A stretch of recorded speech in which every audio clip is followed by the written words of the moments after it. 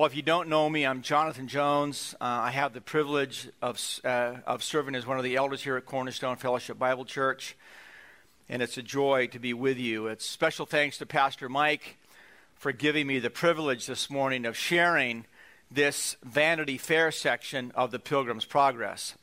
Pastor Mike was looking forward very much to teaching this section himself, but he'll be preaching later on this morning, and so the schedule didn't allow him to share this section of Pilgrim's Progress with you. We pray that you are reading and enjoying John Bunyan's The Pilgrim's Progress, as God has used this allegory since 1678, almost 350 years. Just think about that. Think about 350 years. In the birth of our nation, there was still the 13 original colonies. North Carolina was just being formed. 350 years ago, God has used this work of John Bunyan's. We'll see this morning that while Bunyan's dream of this allegory is 3.5 centuries old, it's extremely relevant to today. In fact, I think you'll be shocked. By way of review, last Sunday, Pastor Carlos Price shared from sections 65 through 72 and focused on the reality that in our Christian journey, we'll come across people who claim to know Christ, claim to walk with Christ, but they are far from having a genuine relationship with Him because their life just doesn't have the fruit or it just doesn't show it. By way of a preview this morning, as I said, we'll be looking at sections 73 through 80 with a special focus on Vanity Fair. What Vanity Fair is, why Christian and faithful were so out of place in Vanity Fair. We'll talk about their persecution. We'll talk about faithful's trial, his defense, his condemnation, and ultimately his death. Let me quote from Bunyan's description of Vanity Fair from the book. Then I saw in my dream that when they were out of the wilderness, now they would be Christian and faithful. When they were out of the wilderness, they presently saw a town before them, and the name of that town is Vanity. And at the town there is a fair called Vanity Fair. It is kept all year long. It bears the name of Vanity Fair because the town where it is kept is lighter than vanity, and also because all that is sold or that comes there is vanity. As is the saying of the wise, all that comes is vanity. That's John Bunyan's description of Vanity Fair. Bunyan goes on to share the history of Vanity Fair, and that it was created by Satan's demons and his companions, perceiving that pilgrims like you and I, on our way to the celestial city, which is heaven, or the New Jerusalem, must pass through Vanity Fair. The fair was year-round and featured all kinds of vanity for sale. And note these, we'll talk about these in a second, but note all the things that were for sale in Vanity Fair: houses, lands, trades, places, honors, preferments, titles, countries, kingdoms, lusts, pleasures, and delights of all sorts, as whores, bawds, wives, husbands, children, masters, servants, lives, blood, bodies, souls, silver, gold, pearls, precious stones, and whatnot. And moreover, at the fair there is at all times to be seen juggling cheats, games, plays, fools, apes, knaves, and rogues, and that of every kind. Interesting, isn't it? The town of Vanity dresses up the sin and immorality of the world to appear alluring and desirable. It is enticing to the eye, but in the end, it is empty. It is empty. This section of Pilgrim's Progress is deeply personal and relates to you and I directly. Please, brothers and sisters, take this very personally. This is about you. This is about me. This is about what we are doing with the world as we live in the world. This is about our love for Christ, our love for Him, our love for His Word, and our love for His church. You and I, as lovers of Christ, are on our way to the celestial city, and we must deal with Vanity Fair all the time. I want you to think about your own life and heart. What attractions in Vanity Fair are you distracted by, or are you idolizing? I know you noticed that there were good things for sale in Vanity Fair, like houses, land, honors, husbands, wives, and children. But even good gifts like media, apps, wealth, health, and anything else that we can make into idols and cause us to take our eyes off Christ become vanity. I think about my own life. I think about my college degrees. I think about my certificates. I think about the accolades in my life. I'm 65 years old. You know where all those degrees are today? They're stacked in a box in the garage. Because those things are important, very important. I've enjoyed those things, but they are all vanity in the end. What's critical and so essential is knowing Christ, loving Christ, and walking and worshiping Him.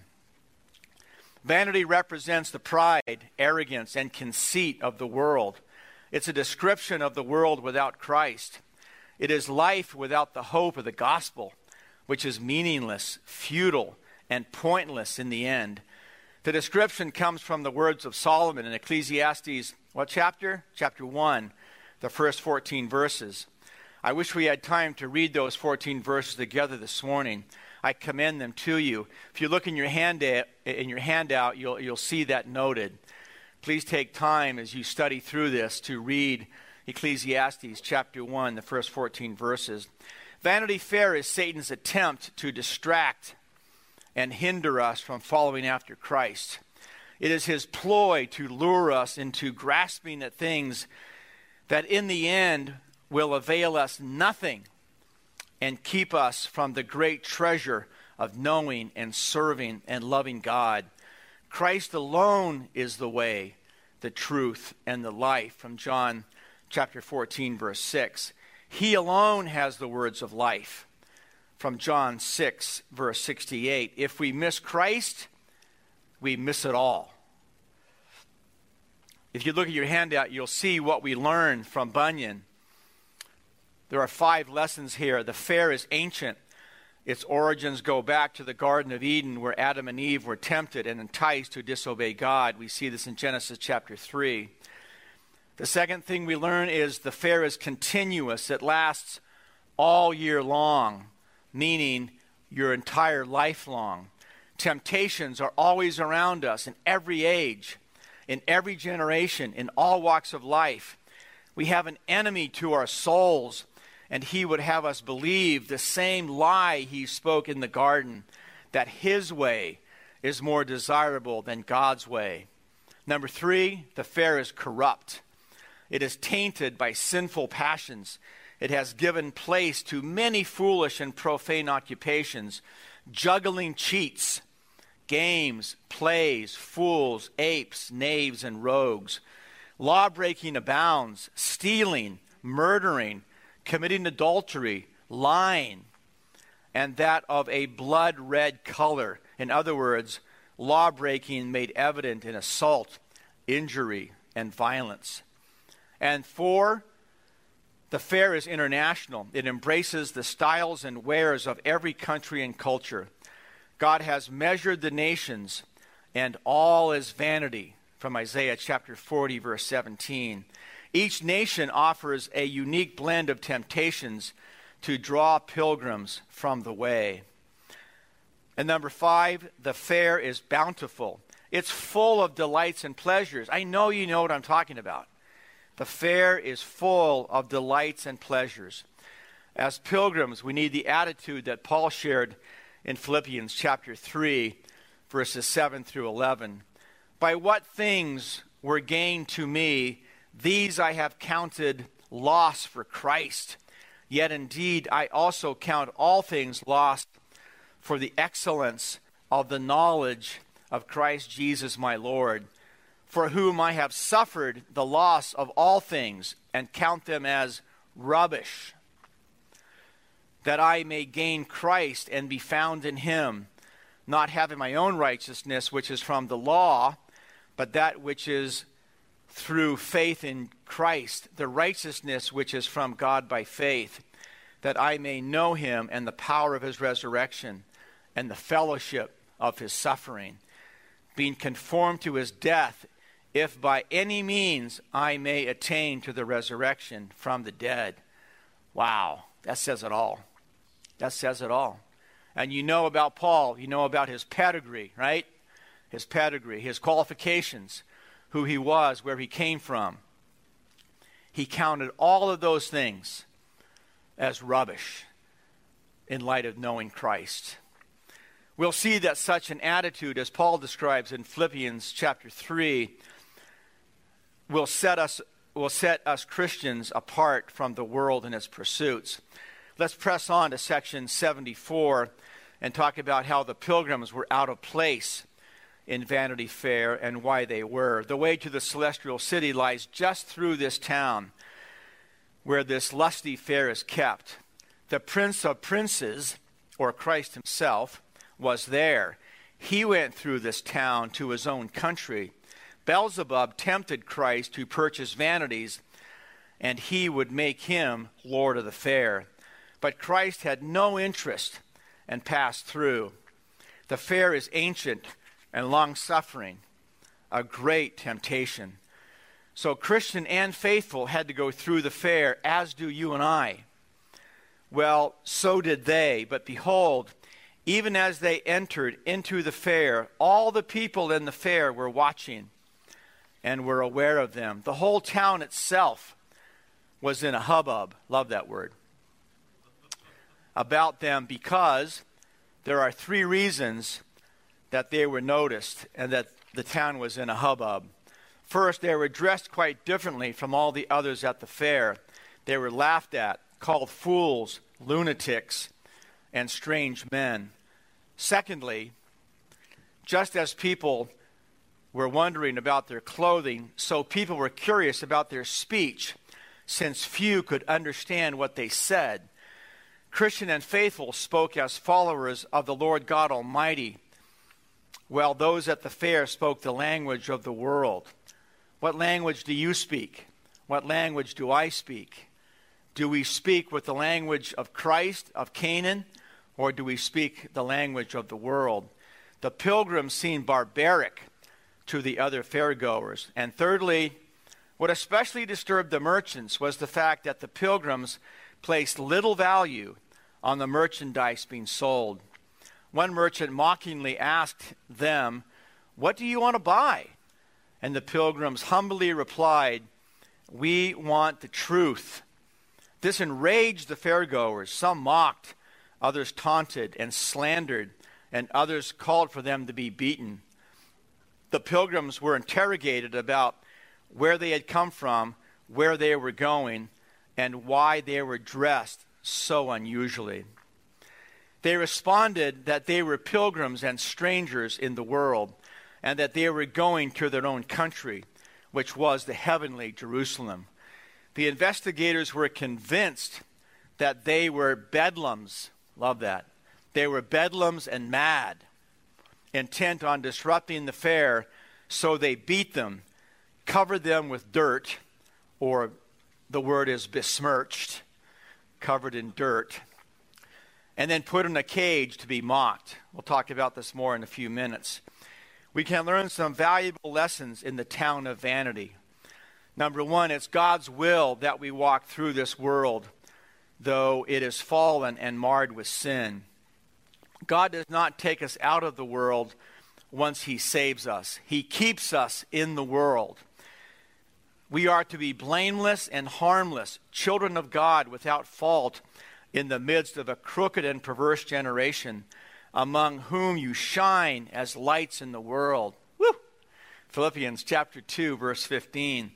If we are to share the hope we have in Christ with people in this world, we must live and walk in their midst. I hope that's really clear, because I personally have begged, Lord, take this away. Take these attractions of Vanity Fair away. Take them out of my life. And he says, no, my son, press on to my glory. Number 2, Jesus himself came to our broken world. As I said previously, the Prince of Princes, Jesus himself, was here. He went through the town to his own country. We see this in Matthew chapter 4, verse 8. Jesus came and dwelt among us that we might behold his glory, from John chapter 1, verse 14. He was in the world, and the world was made through him, and the world did not know him, from Hebrews chapter 4, verse 15. In this world we will indeed face trials and temptations, but we have a Savior who has defeated sin and death. His word gives us comfort. We see this in John chapter 16, verse 33. And the third takeaway, the third lesson, is if we follow Christ and seek his kingdom, our lives will be in sharp contrast to the world around us. Think about that. If we follow Christ and seek his kingdom, our lives will be in sharp contrast to the world around us. How is your life as a follower of Christ? How is my life as a follower of Christ in sharp contrast to the world around us? Christian and faithful stand out at the fair. They don't fit in. They are not carried away and enthralled by the allurements of the fair that entice the citizens of the town. So again, John Bunyan notes these 3 additional points for you and I. The pilgrims look and act differently, from Colossians 3, 5 through 7. Therefore put to death your members which are on the earth, fornication, uncleanness, passion, evil desire, and covetousness, which is idolatry. Because of these things, the wrath of God is coming upon the sons of disobedience, in which you yourselves once walked when you lived in them. And I also commend to you 1 Peter. Write this down, 1 Peter chapter 2, 1 through 11. Wow. Peter says, beloved, I beg you as sojourners and pilgrims. Check that out, 1 Peter chapter 2, verse 1 through 11. Peter says, I beg you. There's also additional scriptures in your handout that I commend to you. Number 2, they speak differently. They are not enticed by the latest gossip or allured with profane humor. They speak the wisdom of God in a mystery, the hidden wisdom which God ordained before the ages of our wisdom which God ordained before the ages of our glory. 1 Corinthians chapter 2, 6 through 8. They speak of spiritual things. That's the pilgrims. That's you and I. We must speak of spiritual things. And those at the fair cannot understand them. The third application for you and I here is the pilgrims are not interested in what the world has to offer. They are not tempted by temporary and fleeting pleasures. They refuse to look at wares displayed for sale. We see in Psalm 119, verse 37, this is so beautiful, so clear. Turn my eyes away from looking at worthless things and revive me in your way. Amen. This truly enrages the town of Vanity Fair and its merchants. Christian and faithful are mocked and mistreated. When apprehended and interrogated, they say that they are pilgrims and strangers in the world and are seeking a heavenly country. We see this in the Hall of Faith in Hebrews chapter 11, 13 through 16. Just circle that scripture in your notes as well. Hebrews 11, 13 through 16. See my Yeti? It's got a J. That's for Jesus, not Jonathan or Julie. Right.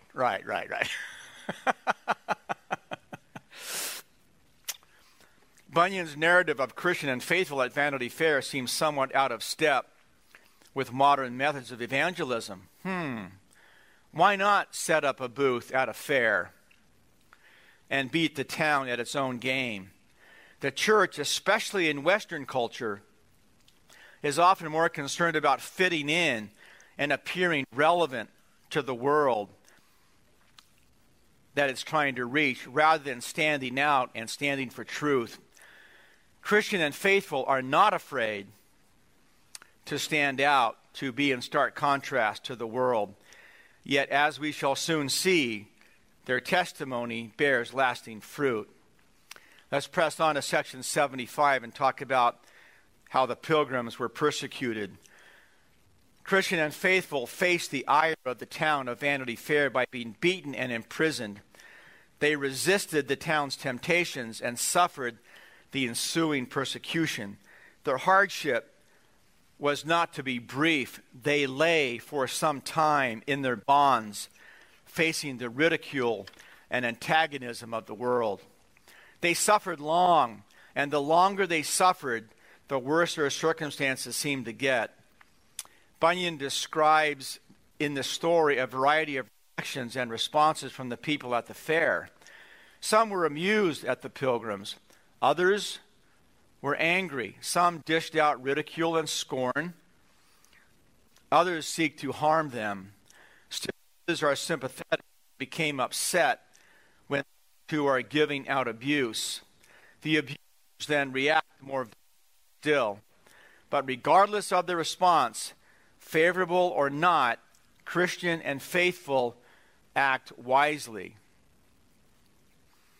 They are, in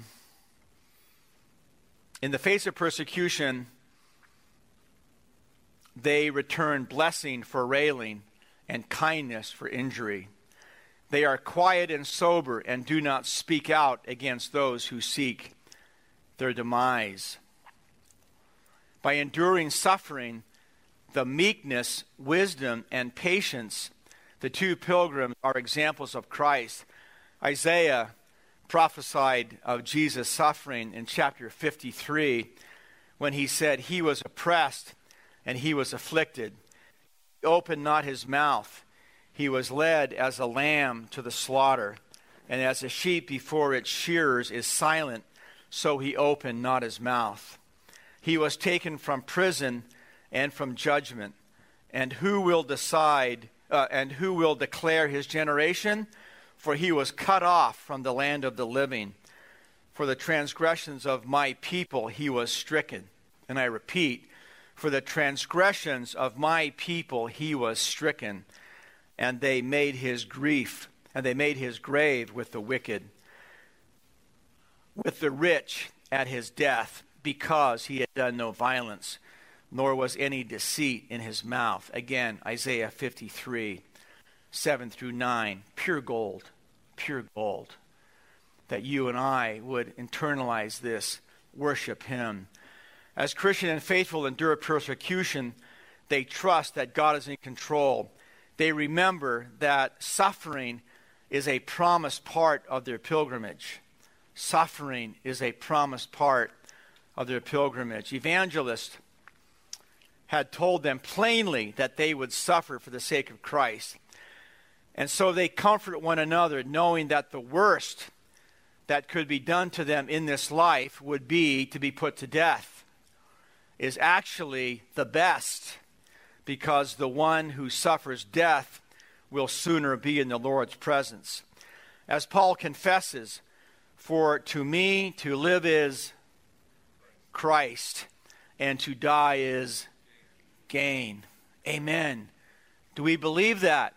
Do we believe that, brothers and sisters? Or are we more in love with the comforts of this life? Do we really believe that to die is Christ? For me to live is Christ, but to die is gain. God is working all things together for their good and his glory. So important as we look at the pilgrims and how they're being persecuted, to remember that God is working all things together for their good and for his glory, even pain and suffering, just as God did at the cross, taking an evil act, crucifying the Son of God, and bringing about great good, the salvation of sinners. He uses the persecution and suffering of his people to accomplish good, strengthening our faith and testimony before a watching world. The testimony of Christian and faithful is confirmed and strengthened in the crucible of persecution. Woo! Love that illustration. That crucible, that being crushed and ground. Again, the testimony of Christian and faithful is confirmed and strengthened in the crucible of persecution and suffering for his sake. Bunyan contemplated his own suffering and possible death while in prison in England in the 1600s, as you know. Bunyan did indeed learn patience. His faith in God was strengthened, and his trust in God's good purpose was affirmed. Let's take a look at the trial of the Pilgrims in Vanity Fair. In many ways, Pilgrim's Progress is a retelling of John Bunyan's own pilgrimage as he escaped destruction to find eternal life. His journey was not easy. Throughout his ministry, he faced many hardships for the sake of the gospel, including persecution and imprisonment. Now in Vanity Fair, we read of Christian and faithfuls enduring persecution and imprisonment. They are brought before the judge. The name of the judge is Lord Hategood, to face the indictment against them. As faithful begins his defense, Bunyan's own resolve to stand up for truth before his accusers can be heard. Christian and faithful are described in the indictment as enemies, disturbers of the peace, and lawbreakers. They are accused of dividing the town, swaying some to accept their views, and speaking against established traditions and laws of the fair. As faithful answers the charges in the indictment, he tries to make clear that he only desires what is right for the glory of God and for the good of the town. You see, the Pilgrims, as you and I, they are not against the town or its people because their souls are of value. He that's faithful is only set against that which is opposed to him that is greater than the highest. It is better to obey God rather than men, we see in Acts chapter 5, verse 29. He did not come to bring trouble or disturbance to the town. He's a man of peace. We see this in 2 Timothy chapter 2, verse 2. He did come speaking truth. What was that? He spoke God's word. Those in town who aligned themselves with Christian and faithful did so because they saw the truth and believed the pilgrims to be innocent. Faithful notes that they are only turned from the worse to the better.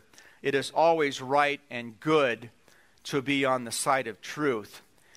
Faithful is willing to stand for truth, though it may cost him his life. He recognizes that the town is under siege and is in the midst of a spiritual battle. He defies principalities and powers that would keep the town in darkness and bondage. Though scorned and beaten down by oppressors, he is not discouraged, but emboldened. Though cursed by the world, he is blessed by his Lord. Jesus taught those who are scorned and reviled for his sake, how are they to respond? With joy, for theirs, for ours is the kingdom of heaven. Let's press on to section 77, and we'll meet envy, superstition, and pickthank. As the trial in Vanity Fair continues, the court sends out a summons for witnesses. The people of the town are encouraged to come and testify against the two pilgrims. 3 witnesses answer the call. These witnesses represent 3 distinct motives for people to persecute the church. Please understand this. The witnesses represent 3 distinct motives behind the persecution of the church. Why does persecution and oppression arise? Bunyan identifies 3 causes: envy, superstition, And third, pick-thank, and I'll define that for you in a minute. The first motive to persecute the church is envy. The Pilgrims were gaining a hearing in the town, though few were convinced by their message. A growing number were curious. Those who hold influence in the town were alarmed by the attention and sympathy given to the Pilgrims. They wanted Christian and faithful silenced. Their envy gave rise to persecution. There are a number of scriptures in your handout this morning that talk about envy. The second motive is superstition. This is not the superstition in the sense that we often define it, which is an unfounded belief in or fear of the supernatural. Rather, this definition of superstition it's an older definition, and it means excessive exactness or rigor in religious opinion or practice, which is rooted in false religion and false worship. When Christian and faithful came to Vanity Fair preaching the true gospel of grace, they exposed the false religions embraced by the town.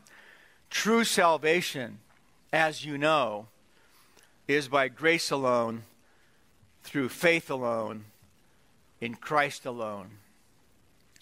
All religions are false that attempt to substitute something for someone for Christ, or insist that something more be added to Christ.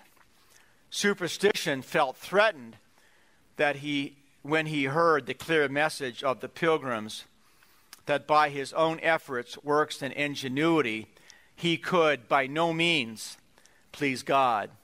He was offended that Christian and faithful would think that his religion was not, and so he added his voice.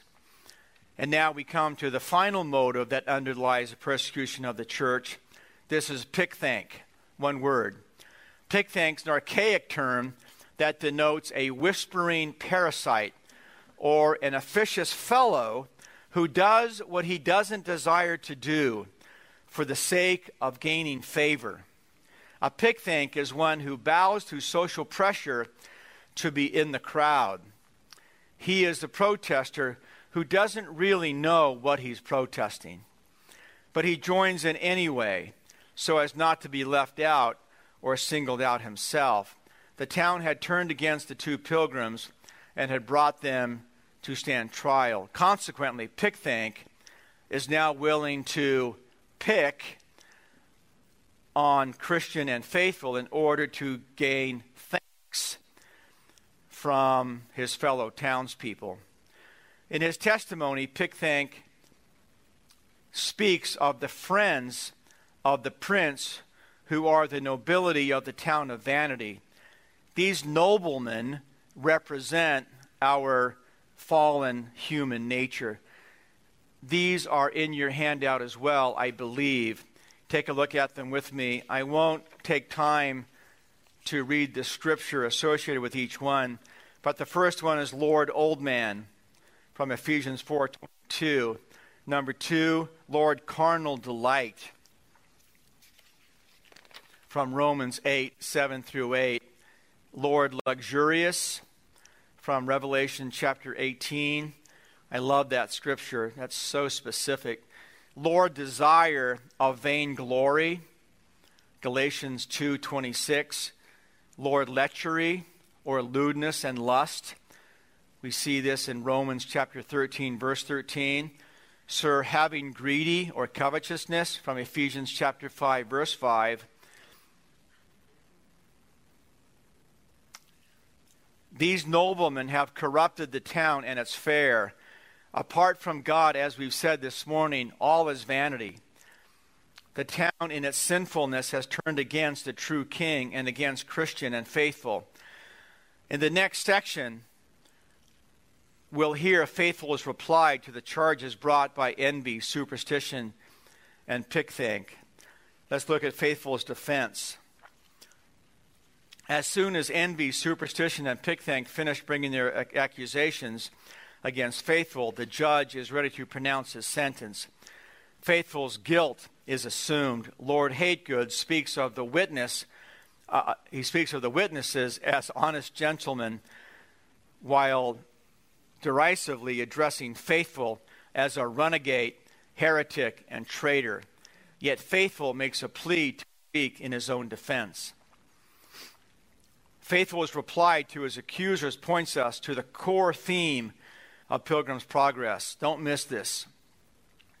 Follow along in your handout, which is the centrality of God's Word. Again, and throughout the allegory, Bunyan takes us to the Scripture, to God's Word, to the Bible. The Scripture is the book that Christian is reading at the beginning of the story that warns him of the coming judgment. Its promises are the good and substantial steps to the slough of despond. It is the shining light that shows the way to the gate. It is the house of interpreter where Christian is shown excellent things. It is the records of greatest iniquity brought out for instruction at Palace Beautiful. And it is the light of day that helps Christian make his way to the end of the valley. Now, in Vanity Fair, the Word of God is Faithful's strong defense. His three answers highlight the primacy of Scripture in life, worship, and conscience. Number one, we must judge our lives on the basis of God's Word. We must judge our lives on the basis of God's Word. Envy's offended because of the teachings of Faithful and Christianity, as opposed to the many customs and practices of the town. Faithful affirms that any rule or law or customs or people that are contrary to God's Word are in opposition to the Christian faith. Number two, we must judge our worship of God on the basis of His Word. Got that? We must judge our worship of God on the basis of His Word, not on whether we're entertained, not whether we like the beat, not on how it makes us feel, but on the basis of His Word. Superstition is offended because the teachings of Faithful and Christianity degrade his own religious practices and ideas of how God should be worshipped. Faithful affirms that our worship must come from divine faith that grows in the light of divine revelation. We come to God by grace through faith, which is a gift of God, from Ephesians chapter 2, verse 8. His Spirit enlivens and empowers us, and we come in accordance with God's truth revealed to us in His Word. His Spirit illumines and teaches us. And number three, we submit our conscience to the Word of God. Pickthink is offended because the teachings of Faithful and Christianity are an affront to fallen human nature. We see this in our age today, don't we? That Christian talk, the Scripture, is an affront or hate speech to our current generation. It's an affront to fallen human nature. Faithful affirms that in our fallen nature we are at enmity against God. Let's press on to Faithful being condemned. Section 79. Once Faithful finished his defense, the judge called upon the jury to deliver a verdict.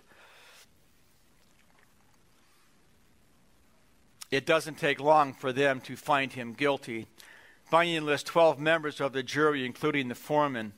As with the judge and the witnesses at the trial, the jury is descriptive of the corruption and deceitfulness of sin that shrouds our world in darkness. The members of the jury represent the sins that would enslave and condemn us. The sins that would enslave and condemn us. Are these listed in your handout? Give me a nod. Yeah, good.